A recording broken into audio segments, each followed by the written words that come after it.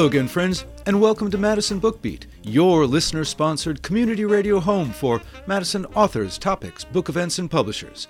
I'm your host, Stu Levitan. Our guest today is the award-winning journalist, music critic, and author Joel Selvin for a conversation about his classic book, Sly and the Family Stone, an oral history, out of print for several years, but just reissued by the good people at Permuted Press. It's the story of the rise and fall of one of the most important figures in modern music, from his childhood as a musical prodigy to the end of the band in 1975. It's a tale told well by the people who were there, his parents, his bandmates, his ex-wife, his managers, his gangsters, even some members of the Jefferson Airplane and the Grateful Dead. Some who loved him, some who came to hate him, some who did both. It's a story Joel Selvin was exceptionally well qualified to uncover. Not only is he an award-winning journalist and music critic who has covered pop music for the San Francisco Chronicle for more than 35 years, and the author of close to 20 best-selling books about the Grateful Dead, the Rolling Stones, Ricky Nelson, Haight-Ashbury, and more. He is also a native of Berkeley, California, and was in his early teens as Sly was making a name for himself as a hip disc jockey on San Francisco radio. And he also remembers everything about the first time he heard Sly's seminal song, Dance to the Music, as a 17-year-old in late 1967. And he is a great raconteur. As to the requisite Madison connection, well, I guess that's through me, because this is the fourth time around for Joel on my show, following conversations about his books Altamont, The Rolling Stones, The Hells Angels, and the inside story of rock's darkest day. Here Comes the Night, The Dark Soul of Burt Burns and the Dirty Business of Rhythm and Blues, and Hollywood Eden, Electric Guitars, Fast Cars, and the Myth of the California Paradise. It is a pleasure to welcome back to Madison Bookbeat, Joel Selvin. Great to be back, Stu. So, what do you remember about that first time you heard Dance to the Music in the fall of 1967? Oh, it's vividly impressed in my brain. It's a Saturday morning. It's a sunny Saturday morning, and I'm driving over to Berkeley, down the East Shore Freeway past Aquatic Park. And I've dialed in KDIA, which is the big R&B AM radio station. And lo and behold, Sly Stone is on the air. Now, he had been a KDI disc jockey up until maybe 6 months or a year before. So we hadn't heard him on the air in a while. He'd been off with his band. They'd had a couple of albums out. And so that was sort of like, oh, wow, Sly's back on the air. And as I'm driving down Aquatic Park, he says that he's going to drop the needle on the band's new record. And up came those voices, boom, boom, and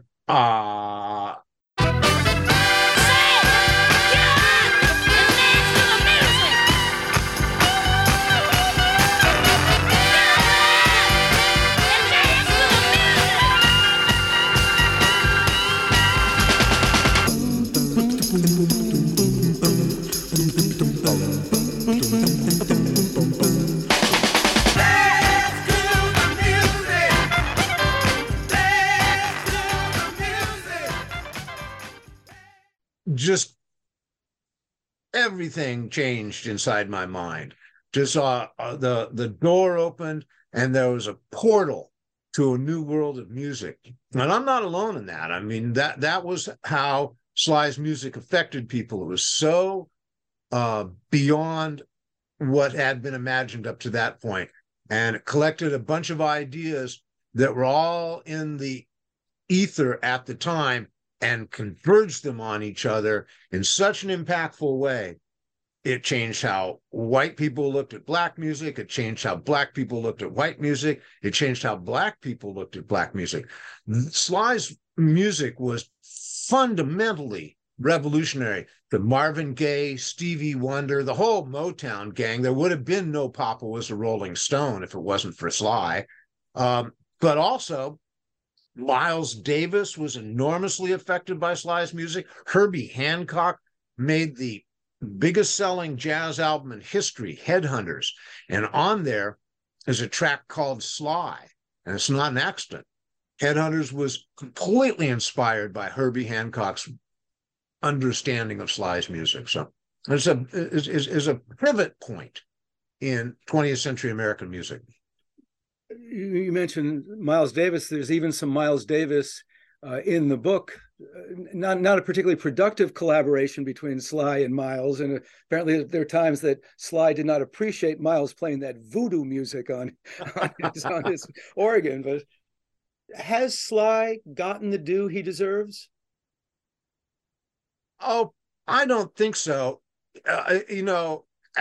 If Sly had died in 1971, like a Jim Morrison or a Janis Joplin, all the greatness and his triumphs and his glory would have been sort of hermetically sealed. But instead, we all lived with this really long, slow public decline, this arrest, this not showing up for, this, that. I mean, he wound up a fugitive from justice, living on the lam for like 18 months. And then, when he was inducted into the Rock and Roll Hall of Fame in 91, nobody in the band had seen him in years. He'd just disappeared off the earth. So no, he put his own reputation into decline and undermined it and continued to undermine it. The comeback gigs did nothing to reverse that. If anything, they just dug him into a deeper hole. The Grammy Award thing and the Coachella appearance. So no, his reputation has not been well tended to. You were in your late teens when the band was at its peak. Did you see him live? Sure, they were amazing. I saw them once before Woodstock, and they were just electrifying. They were fast and tight and full of jive and powerful.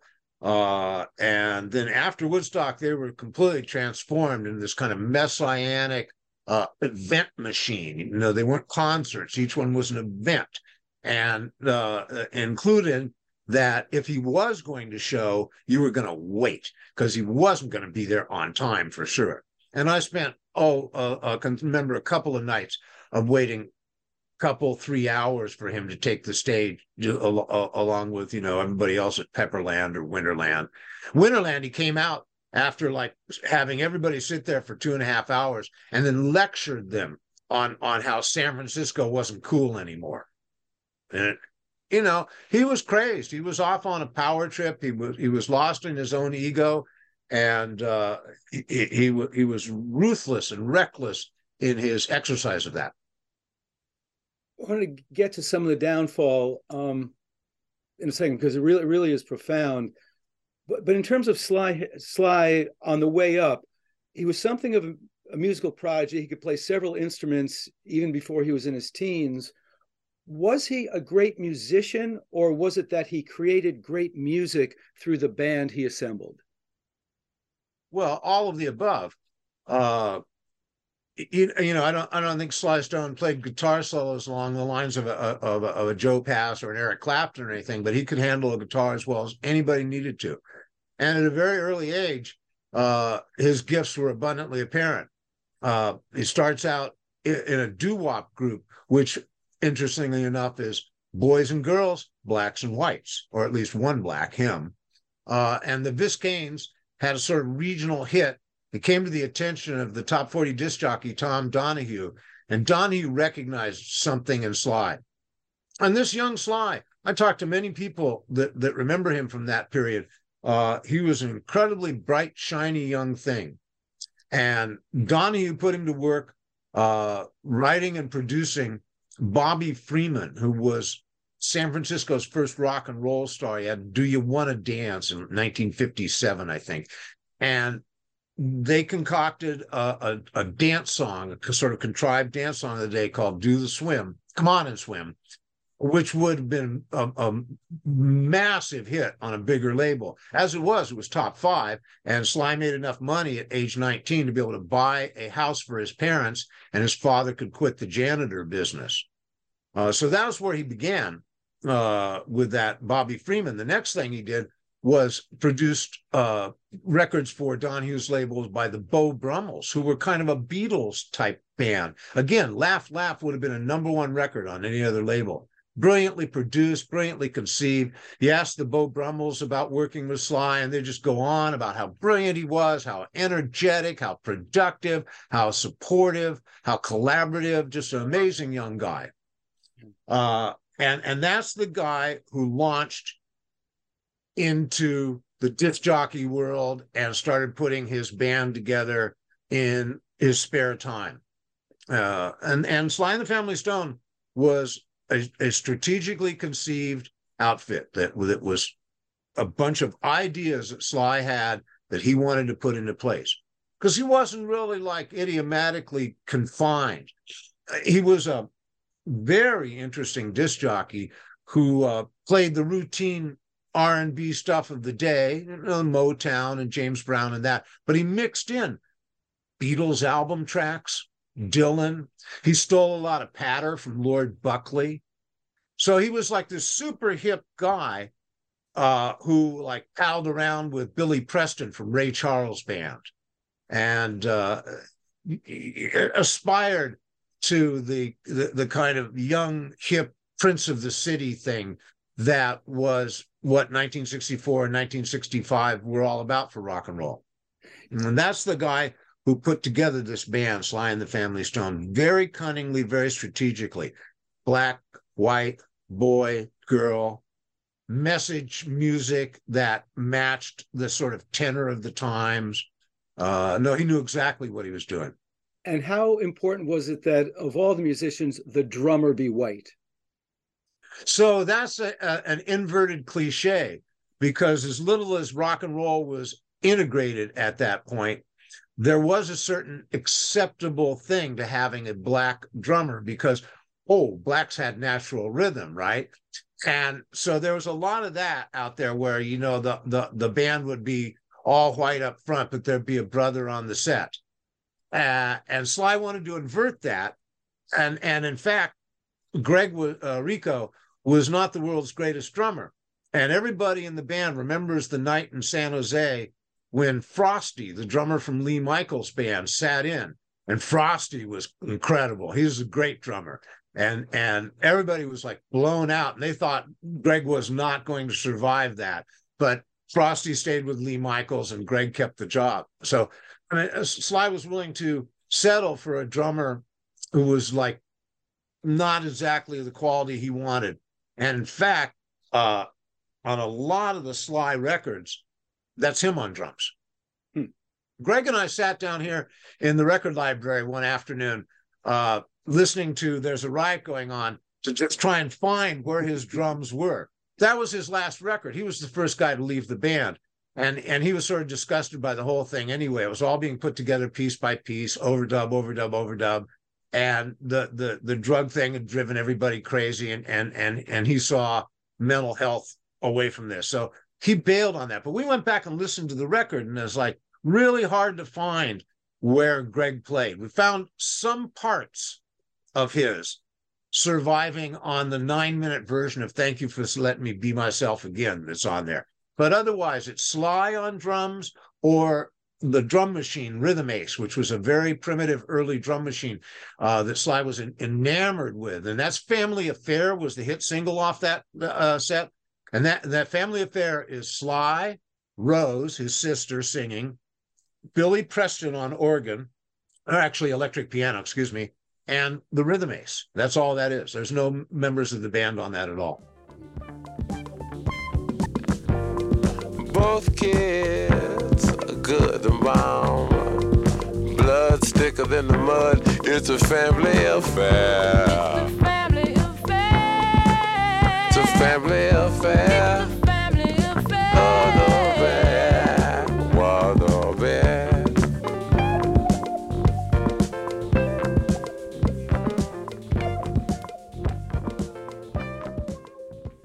Where do Cynthia Robinson on trumpet and Jerry Martini on tenor stack up against Jim Price and Bobby Keys? Well, Bobby Keys is an incredible soloist, and Jim Price is super well trained. You know, he could write those charts and write those arrangements. Jerry came out of an R&B group called George and Teddy, who were a fixture on San Francisco's Broadway nightlife scene, which was also where Sly sort of operated when he was doing the Beau Brummels and like that. So everybody knew George and Teddy. They were a fixture at the Condor. And Jerry was their sort of showman sax player that they, put up on the bar and let him walk down the bar while he played a solo. Cynthia was somebody that Sly knew from high school in Sacramento. And she was in love with Sly from the moment she met him. I think he understood that Cynthia could play well enough to be part of this band, that she looked the part, and that with the that he could control her easily. She fit into his world very easily. She is not a great trumpet player, but she wasn't horrible either. She was just fine, and all those guys were doing were horn punches. I don't think there's any really great solo parts or elaborate arrangements there. It's pretty much just horn punches. I think the second most interesting narrative arc in the book is the story of Larry Graham. Am I right that he's also the second most important musician in the band? Larry is so interesting. Yeah, he collected his own little following. He was outside Sly's area, his radius. He was the bass player in a trio with his mother, and his mother worked all the time. She played piano like Errol Garner and sang like Dinah Washington, Del Graham. And Sly had a friend, a fan, who took him to see the Del Graham trio. And what he saw was Larry Graham's thumb popping, which nobody had ever played a bass like that before. Everybody played bass with their fingertips. But Larry had developed a way to pop the string with his thumb, and he could play it both ways, up and down. So instead of having a boom, boom, boom, boom, he had a pop, pop. And Sly immediately understood how revolutionary that was and incorporated that into his sound, which was kind of being drawn from sort of some of the Fillmore era bands without their lax musicianship, yet at the same time, it emanated from a more traditional R&B world. And when he put that Larry Graham bass in it, he invented funk. And you actually broke some news about Larry Graham's departure from the band, perhaps some details that Larry might not even have known at the time. Yeah, Larry called up and asked me about it. Yeah, Larry was driven out of the band by the gangsters who were on PCP. They were looking to beat him up real bad. They did beat up a couple guys in the road crew and kidnapped one of their girlfriends. They just ran rampage over everything one night in Los Angeles. And in fact, Larry was snuck out of the hotel in the backseat of a car under a blanket with his girlfriend. So that's how Larry left Sly and the Family Stone, fearing for his life. And were there details about that whole incident that he hadn't known about until he read in the book? It was during it was before the book came out. I conducted an interview with Larry early on, and it was pretty namby-pamby. And then as I learned more about what had really gone on and transpired, I reconnected with Larry and attempted a second interview, and he froze. He just couldn't handle it. And called back 2 or 3 nights later and wanted to know what I knew. He said that when you mentioned the Cavalier Motel, I think that you know something that I don't. Yeah, I did, because he got out of there before everything was clear. I mean, he just ran out of there fearing for his life. And I told him, I said, if he wondered if his life was in jeopardy, that yes, indeed, I'm under the impression that a gentleman who was known as Black, I have no idea what his real name was, had a gun in his pocket, and he was planning on using it on Larry Graham, or at least that's what I was told. So this is an essential book about a transformative musical figure that has lots of really important information in it. Why did it go out of print? I was in print for a long, long time. And it never really, it developed what I might laughingly call a cult audience. It was a part of a series of oral histories that were put out supposedly to sweep dusty corners clean of rock history. I think the initial offering was Sam and Dave, Sly and the Family Stone, Lynyrd Skynyrd, and Black Sabbath. And there were a couple others, but then they just, continued the series. And the series was very ugly. They had really uniform covers. The publisher told me, they'll help sell each other. And I'm like, oh, yeah, sure. Collect them all, kids. But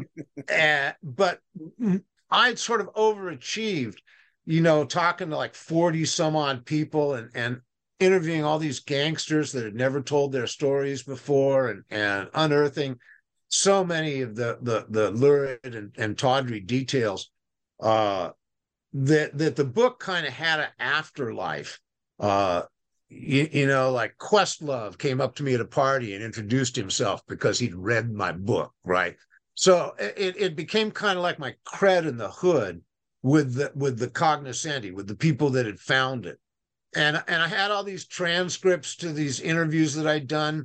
So when Jeff Kalis got a book deal to do a biography of Sly and the Family Stone, I loaned him the transcripts. So, essentially, I researched this book for him. And you see this on and on, like the David Camp profile Sly in Vanity Fair during one of his big comebacks. And the first thing he's got to get out of the way is that there's this incredible oral history about Sly and the Family Stone by Joel Selvin. And I'm talking about my book like it's something that I did, right? And it's not. It's these people who I interviewed. It's an oral history, and they're so eloquent at telling their own story. It's so vivid. I couldn't have improved on it. And in fact, Mojo Magazine hired me to do a cover article about there's a riot going on and use the transcripts for the quotes. And I wrote my ass off, Stu, but it doesn't have the emotional immediacy of these people's first person accounts of that. So I feel okay, like taking credit for having edited and assembled it, but it's their book, and those voices are what makes the book so real. And that piece that is in the 2001 edition of Mojo Magazine on there's a riot going on. The magazine article is entitled Lucifer Rising. Was Sly Lucifer, or was he really just a good kid playing bad and doing bad drugs and surrounding himself with bad people? Yeah, David Kapralik, who was Sly's manager for quite a long time, had this whole theory about the two Slys, Sly Stone and Sylvester Stewart. And he saw this dichotomy in Sly Stone as being this dark and evil predator, and Sylvester Stewart as being this wise humanitarian strategist, and that they were at odds with each other. That's interesting. A lot of my that book is informed by one Hamp Banks, Hamp de Bubba de Banks. And Hamp was a pimp when Sly met him, and Sly was a young disc jockey, and he looked up to Hamp as a figure of repute in the community. And Hamp was amused by this snappy, jive little disc jockey, and they became very powerful friends. Now, Hamp disappeared off the scene for a little while, came back, and Woodstock had happened. So Sly installed Hamp in the sort of, administrative aid position or manager or whatever you call him. He moved his brother out of the bedroom next to him and moved Hamp in. And from there on out, if you wanted to talk to Sly, you had to ask Hamp. Now, Hamp became an incredible collaborator in this book. Nobody had ever talked to him or asked him, and he was most enthusiastic. He's an ex-Marine. He did his fair share of the same drugs, but he wasn't really as smitten by them as everybody else. And I've said this before, that a lot of the people that were in the band and that I interviewed, they were really like trauma victims. And Hamp wasn't a trauma victim. Hamp may have been a traumatizer. But so he had a clear view on this in some ways. And also, here's the other thing. Sly grew up in the Seventh-day Adventist family. He was a goody-goody. He was very much raised in a bubble. He was protected, yet he aspired to be one of the bad guys, to be one of the cool guys. Back to high school, people all remember him from high school as being this guy who wanted to be, but wasn't really. And as he got older and associated with Hamp and Hamp's associates, who are genuine criminal elements, bank robbers and all that kind of stuff, they had an expression, these guys, and Hamp introduced me to all of them. They were just wonderful cats. And what they would say was, he's not that guy. And what that means is he isn't an authentic badass. He's not that guy. And they all knew that. For instance, when I was mentioning the beating of the road crew at the Cavalier Motel, Hamp, Eddie Chin, JB, Black, and all their guys, they burst into the hotel room and they beat the crap out of these guys. They were using canes because they'd seen Clockwork Orange recently. And Sly came in and like watched and then went over and slapped one of the guys a couple times. And then, so I did it, I did it. And then he was gone. So I don't think that Eddie Chin thought too much of Sly. He told me that he cold cocked Sly once because he was just so stupid he couldn't stand it. And Eddie, in his colorful language, says, "Yeah, I slapped the taste out of his mouth." How critical was getting to Hamp to getting other people to talk? Hamp was the key that unlocked this whole story. And in fact, I changed the dedication of the book to Hamp for the republication. Hamp passed away last year. He was 83 years old, and I was one of the speakers at his funeral. There were 400 people. They paraded down Fillmore Street and stopped traffic for an hour. It was the send-off for a king, and a deserving one at that. But I found Hamp, and he'd never been contacted by anybody. And he came over to my house and is sitting in my office. And I've got a stack of CDs. And one of them is an English CD that collected a bunch of early Sly Stone tapes from the Autumn Records days.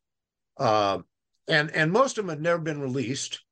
And Hamp's looking over and he goes, "Oh, Every Dog Has His Day.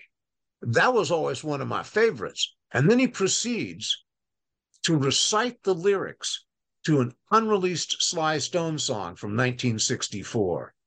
I thought, man, this cat is for real. And he was a truth teller of major proportions. Everybody knows that about Hamp. And he spent hours with me telling the stories over and over so that I knew what the accurate account was. Then he went to bat going, "You got to talk to this guy. Have you talked to Bobby Womack?" "I've been calling Womack for weeks." "Let me call him." He calls Womack. He leaves a message on Womack's machine. He says, "This is Bub. I'm here now. You call this guy." 40 minutes later, Womack calls. I don't even say any more than hello, and he starts talking. I mean, it was fantastic. I didn't even have to ask any questions. I eventually asked him, when was the last time he saw Bub and why was he so responsive? He said, "Well, it's been 3 or 4 years, but Bub always told me the truth." I'm like, Dylan said to live outside the law, you must be honest. And Bub knew that. So he collected all these guys for me. Eddie Chin, JB. I'm still in touch with JB. Black was already dead. But he'd call me and say, "You got to go over to the Hollywood chocolate potato chip factory at 4:00. Eddie'll be waiting for you." I'm going, "What? Who's Eddie?" He goes, "He'll tell you." And it really was very meaningful to Hamp to, first of all, get his place in the story. And then second of all, to have the story accurately reflect what happened. Because to him, it was the greatest waste that he'd ever been a part of in his life. that this guy had everything, and he compulsively, recklessly, just systematically destroyed it and threw it away. And Hamp did not respect that. Did Hamp not think that he could have had any influence? I mean, it seems that everything went south literally and figuratively when they moved to Los Angeles, and PCP comes in the story. It's unusual to have a rock story in which cocaine is not the worst drug, but here we get the PCP. Did Hamp ever try to like slap some sense into Sly? Well, I think that was a little beyond the question, but you do remember there was a point where Sly decided that everybody was going to go to rehab. Yeah. And he told Hamp, get it ready. He's going to take everybody to rehab. And Hamp gets everything ready. And then Sly says, well, maybe not everybody, maybe just Freddie. So Hamp takes Freddie to rehab. And Freddie, they're driving down the freeway, and Freddie's talking, blah, blah, blah, blah, blah, blah, blah. And Hamp's just had it. He's just listened to too much stupidity for too long. He pulls over the side of the freeway and beats Freddie up in the front seat of the car, and then takes him to rehab. Freddie, the Fredo of this story. Yeah, he is. Did you try to interview Sly? I don't think I did. He was kind of in the wind, and I really didn't care. He was the donut hole, and everybody else was the donut. And they knew exactly what the hole looked like. And I couldn't imagine what he could say to me besides, yeah, I did all that. Oddly enough, sometime later, there were these lawyers that were financing a lawsuit on his behalf, and they had him in rehab, and they wanted to develop a post-rehab project for Sly, and they thought doing a book might be the thing to do. And they reached out to me and arranged for me to get a phone conference with Sly about the possibility of doing a book with him. And he was funny. He wanted to know if he could get $90,000 because he wanted to buy a recreational vehicle. First of all, $90,000 is not a very expensive recreational vehicle. But I assured him, absolutely, $90,000 from a book deal, no problem. And then he wanted to know, well, when do you get paid? When do you do the work? And when do you get paid? You do the work first, you get money first, you get some money. How's it work? So I walked him through the payout, this much when you sign, this much when you turn in the manuscript, this much when it's published. And he's like, okay.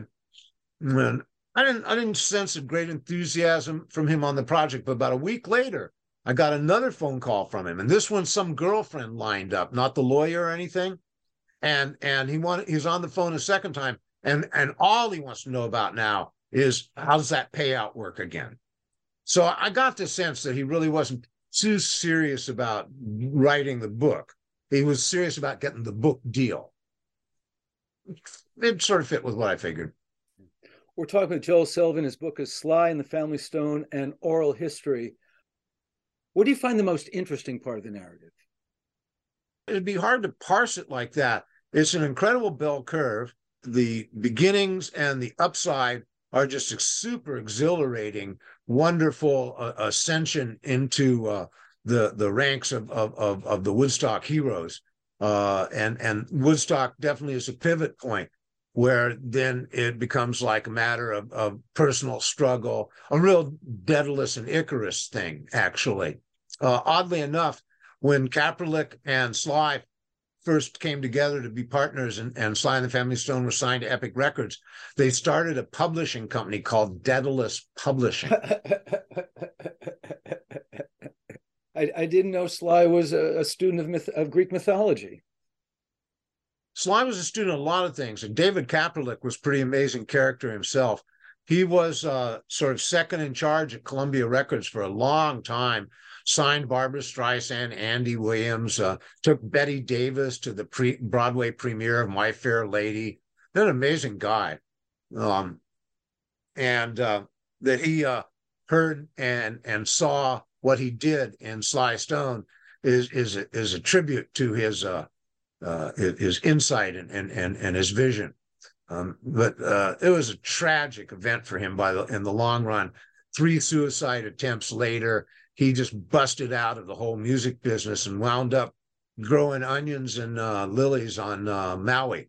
The last thing I saw of David was just a few years ago.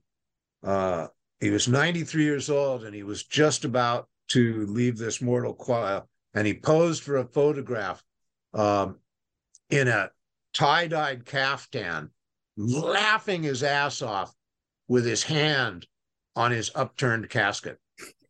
Don't go with style or don't go with all. Did anybody's life get better for knowing and working with Sly? It was largely a disaster. There were some survivors who prospered later in life, but it wasn't like the guys in the band. They've all really struggled to support themselves ever since. Stephanie Swanigan was Sly's administrative assistant and paramour for a while. She wound up, healing herself and going into politics and becoming a very important figure in administrative work in Sacramento. Johnny Cola from Huey Lewis and the News was in a post Sly and the Family Stone Sly band for a little bit. I don't know.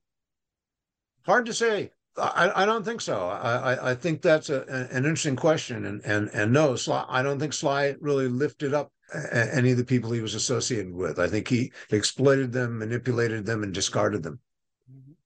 3 of the 4 books that we've talked about are about dysfunction and tragedy. What does that tell us about the music industry? I'm not a happy ending guy. I mean, life doesn't have a happy ending, and it's sort of a Hollywood fantasy that stories have to have some kind of neat happy ending. I like gritty details. I like stories of adversity, and I don't mind coloring in the shadows. So, yeah, Sly Stone, Burt Burns, Hell's Angels in Altamont, Jan Berry and those crazy guys in Hollywood. To me, it's like, a kind of noir approach to rock history. And we haven't had a chance to talk about it, but don't forget The Mob and Peppermint Lounge. Yep, the whole Sopranos angle on Burt Burns is what's got Rob Reiner all jazzed about making a movie of it. Is that going to happen? Yeah. He's written a script. It's wonderful. How much of the narrative did you know going in, and were there things within the narrative that really surprised you to the point of shocking you? The dog. Yeah. Look, I didn't really know what a nightmare it was. I knew it wasn't pretty, but my information was relegated to accounts from the members. And like so many people that recount traumatic events, they develop a kind of story around it and they stick to the story. It wasn't until I met Hamp and started getting the details of the back story, what was happening around them. And then I came back to the band the next time and I'd say, well, Hamp says, and they'd go, oh, well, yeah, he told you about that. Oh, well, yeah, that did happen. So, yeah, I mean, I had no idea the depths of the whole thing and the dimensions of it. And as dark and dangerous and despairing as it was, I couldn't have imagined a vicious pit bull attacking his little baby son. How was her affect when she told you that story? That interview took place with Kathy Silva at about 10 in the morning in a Las Vegas casino. We were sitting in one of those little areas where they have raised for bar, a little cocktail lounge in the middle of the casino. And at 10 in the morning, there weren't a lot of people around. And she was weeping, openly sobbing. But, it was a wrenching interview for both of us. I don't know why she felt free to unburden herself with me. but that was one of the most powerful emotional interviews of the whole thing. And there are a lot of people that were exploring memories that they had left sit for a long time with me. But yeah, Kathy Silva, that was wrenching. And how did the baby eventually turn out? Sly Jr., I think he's an audio engineer in Los Angeles. He was working around Sly's like 2008 comeback. He was associated with that, doing some audio work around that. He's missing an ear. Are there people who just wouldn't and couldn't talk to you? Rose. Yeah. I met with Rose really early on when I just started. And she was singing in Larry Graham's band, and I went backstage and hung out with her, and she just couldn't have been more charming and more forthcoming. She was a lovely gal. And then I'd start making appointments to talk to her, and it was getting more difficult. And finally, we settled on a thing, and I traveled down to Los Angeles. I took a suit and tie because she said we were going to go to her church together. The first meeting was to be in a restaurant, and I just sat there waiting for her. And about 45 minutes after when she was supposed to show, she called the restaurant and said she couldn't come. And they told me, and she would never answer my calls or say anything. But I mean, I know what it was. She knew that I'd hooked up with Hamp, and she'd been married to Hamp. And can I use a foul language on this broadcast? Well, I can always edit it out if it's too foul. Well, what Hamp said was that Rose so busy selling her out of both sides of her drawers. I think I'll need to clip that a little bit, but when you said a little while ago that you go back to people and they say, "Oh, Hamp," and they tell you more of the story. Was it because they originally didn't remember it all, or they originally figured, well, I'm not going to get into this because he's not going to know enough to ask about it?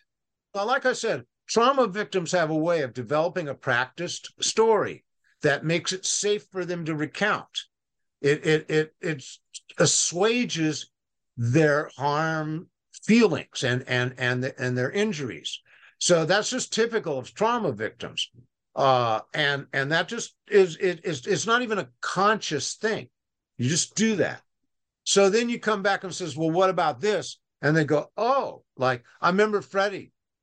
I said, well, Freddie, what about all the PCP? And Freddie says, oh, we didn't smoke no PCP. We smoked angel dust. Galaxy brain stuff there. Did you explain to him? No, I correcting people in interviews is always a mistake. Okay. Think about that, Stu. No, man, you got it wrong. I'll take that under advisement. Thank you. We referred earlier to his concept of black and white, girls and boys and everything. Some of his lyrics, especially Everyday People, are imbued with this beautiful humanism. I mean, that's a beautiful song. We got to live together. I am no better, and neither are you. We are the same, whatever we do. You love me, you hate me, you know me, and then you can figure out the bag I'm in. I am everyday people. Yeah. There is a long hair that doesn't. Did he ever truly believe that, or was it all a sham and a scam from the start? Was that in his heart or just in his head, is what you mean? Yeah. Because he understood it. The songs speak for themselves, and they contain those sentiments wholly and completely. So he understood them. Different strokes for different folks. Now, was that what he was about? Was that what was in his heart? You can't make that stuff up out of whole cloth. On the other hand, I believe there were a lot of hidden agendas operating with Sly, and that the Sly and the Family Stone was a strategically constructed affair. You talk about the humanism of Everyday People, and in fact, the whole Stand album is very much of a piece, of a philosophic piece, right? Don't call me nigger, Whitey. Stand. I want to take you higher. All these are fit in with this everyday people concept of a garden of God's bouquet and humanitarian gestures and all that Woodstock flower child generation stuff that he put his finger on so succinctly there. Well, the next thing you know, it's like 18 months before the next album, which is an eternity in the pop music world. And the only thing that you hear from Sly after that is the #1 single, Thank You for Letting Me Be Myself Again. So clearly we've moved from the humanistic to the narcissistic. Papa's still singing. You can make it if you try. I want to thank you for letting me be myself again. Different strokes, different folks. Thank you for letting me be myself again. And the next thing we come up with is There's a Riot Going On, which is one of the most supremely dark visions of interpersonal relations that had ever been visited on the pop scene at that point. So you can see that whatever strategy, whatever infrastructure was behind the humanitarian material, it gave way to some kind of inner voice of Sly's that was probably as important as his music was in terms of creating a role model for Stevie Wonder and Marvin Gaye and people like that. You know, if Sly can reach down and deal with his innermost thoughts and his struggles and need for identity, then so can we. Thank You for Letting Me Be Myself Again may only have one chord, but one chord. But it has great lyrics. And I have to admit, it was not until this week that I learned the lyric was stiff all in the collar, not stickball in the parlor.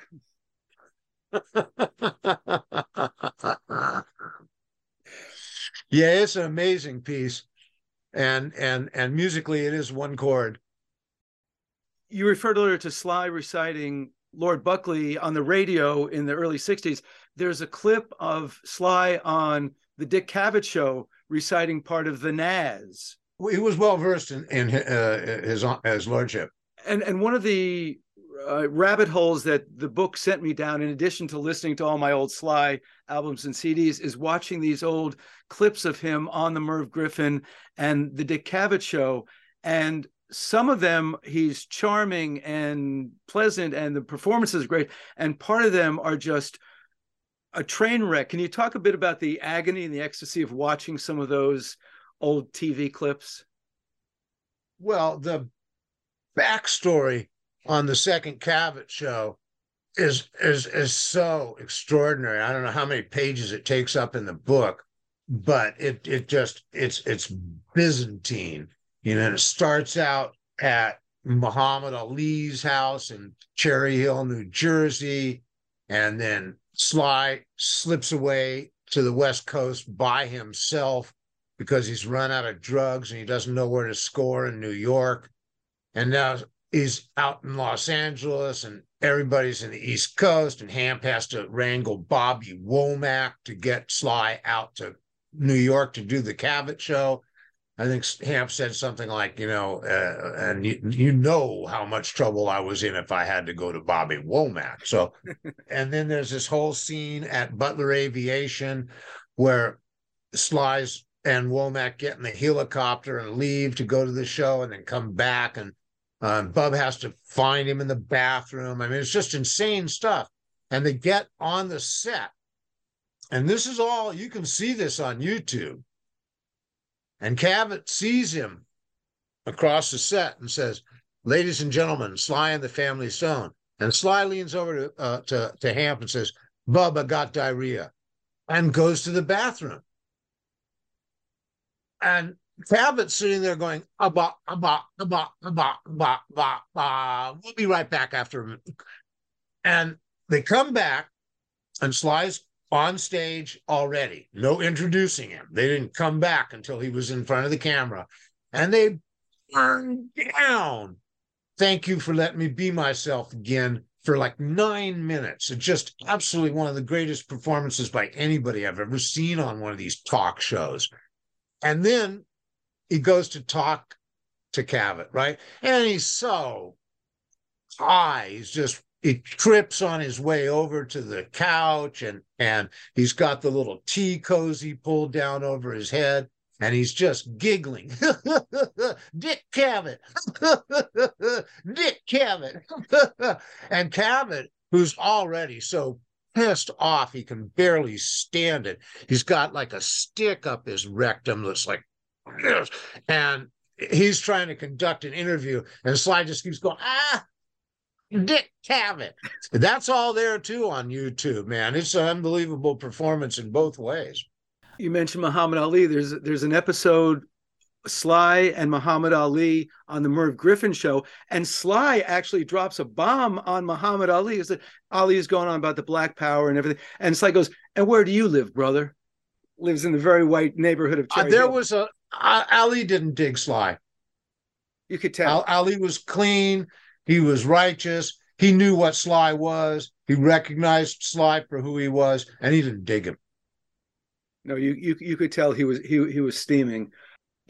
Did you avail yourself of those rabbit holes when you were either researching or doing the interviews or putting the book together? So in 1995, when I was doing this book, there wasn't really much internet stuff. There certainly wasn't a YouTube. There was a collector named Neil Atchison. I'm sorry, Neil. It's been a long time. And Neil had tapes of TV shows and outtakes from studios, posters and stuff like that. He was like the Sly Stone archive. He was fantastic for that. So I'd seen most of the things that we're talking about, but on scratchy, funky VHS copies. Did you listen to a lot of Sly while you were working on the book? Tons, and there were a lot of bootlegs that have since become not bootlegs. For instance, I think the Fillmore East stuff is out officially now, and I had a couple of CDs of that. That was the night they opened for Jimi Hendrix. Everybody in the band remembers that as one of the finest performances they ever gave, both the early show and the late show. And then I think that's out officially, but I remember listening to that a lot. And I had a Pepperland show that was just unbelievable. Just everybody had waited like 2 hours for him to show up, and he starts commenting on that as soon as he gets on stage. And then they just blow out all the stops. It's fantastic. The book ends in 1975 with the dissolution of the original band. Why does it end where it does? Oh, good God, man. I couldn't have bared going any further downhill. It just is Dostoevskian after that. One horrible thing after another, from 75 until 87, when he goes and becomes a fugitive from justice, runs away from a bench warrant in Los Angeles. It was grim. It was pointless. And I think I did in the Mojo thing they're talking about. I think I did do a sort of like timeline of what happened afterwards. I very much regret that Mojo did not print the article I did, the sidebar I did on the collage on the back of Riot Going On. Because if you know, there's like about 100 photographs of people pasted together with no comment about who's who.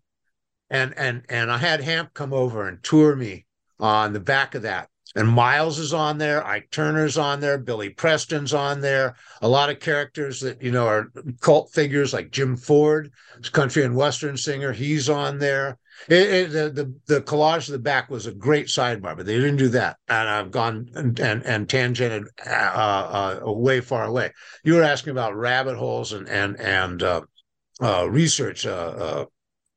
and some bootlegs. There was a lot of Sly music around to listen to, and you know what is out now on CD thanks to Alec Palau, who's the keeper of the reissue flame on that, is all the Stoneflower productions. Oh. So between Stand and Riot, Sly ran a bunch of sort of laboratory experiments with other artists, like Mighty Joe Hicks. That's a Life and Death and G&A on Scepter Records. And then there was the Stoneflower label that had Little Sister. They had a couple of singles, including Somebody's Watching You from Stand. And there's another one, 619 or something. There's a handful of these singles, and they're his most experimental stuff from that period. And Alec has that out on a CD now. Finally, that Mojo article is included in Smartass, the collected journalism, the music journalism, Joel Sullivan. And there's a number of blurbs on the back. We got Bono and Steve Miller. There's one from Sly. It says, "I don't even know about Joel Sullivan." What did he mean by that? That's a quote from the Jeff Kalis biography. And Kalis, in the course of interviewing Sly for his biography, brings up the issue of the oral history and the controversies around it. And that was Sly's answer to that. Well, Sly might not know about Joel Sullivan, but thankfully we now do. I'm afraid that is all the time we have with Joel. Again, the book is Sly and the Family Stone, an oral history from the good people at Permuted Press. We'll be broadcasting the Martin Luther King Day ceremonies at this time next week. Angela and Devin will be in on the 23rd. I'll be back on the 30th for another musical conversation, this time with Brian Cramp about his book, This Band Has No Past, How Cheap Trick Became Cheap Trick. Until then, on behalf of News and Public Affairs Director Charlie Pittman, engineer Andrew Thomas, and all of us here at Madison Bookbeat, I'm Stu Levitan. Thank you for joining us. Now, as Sly takes us out, please stay tuned for Alex Wilding White and All Around Jazz. You're listening to WORT 89.9 FM Madison, listener-sponsored community radio.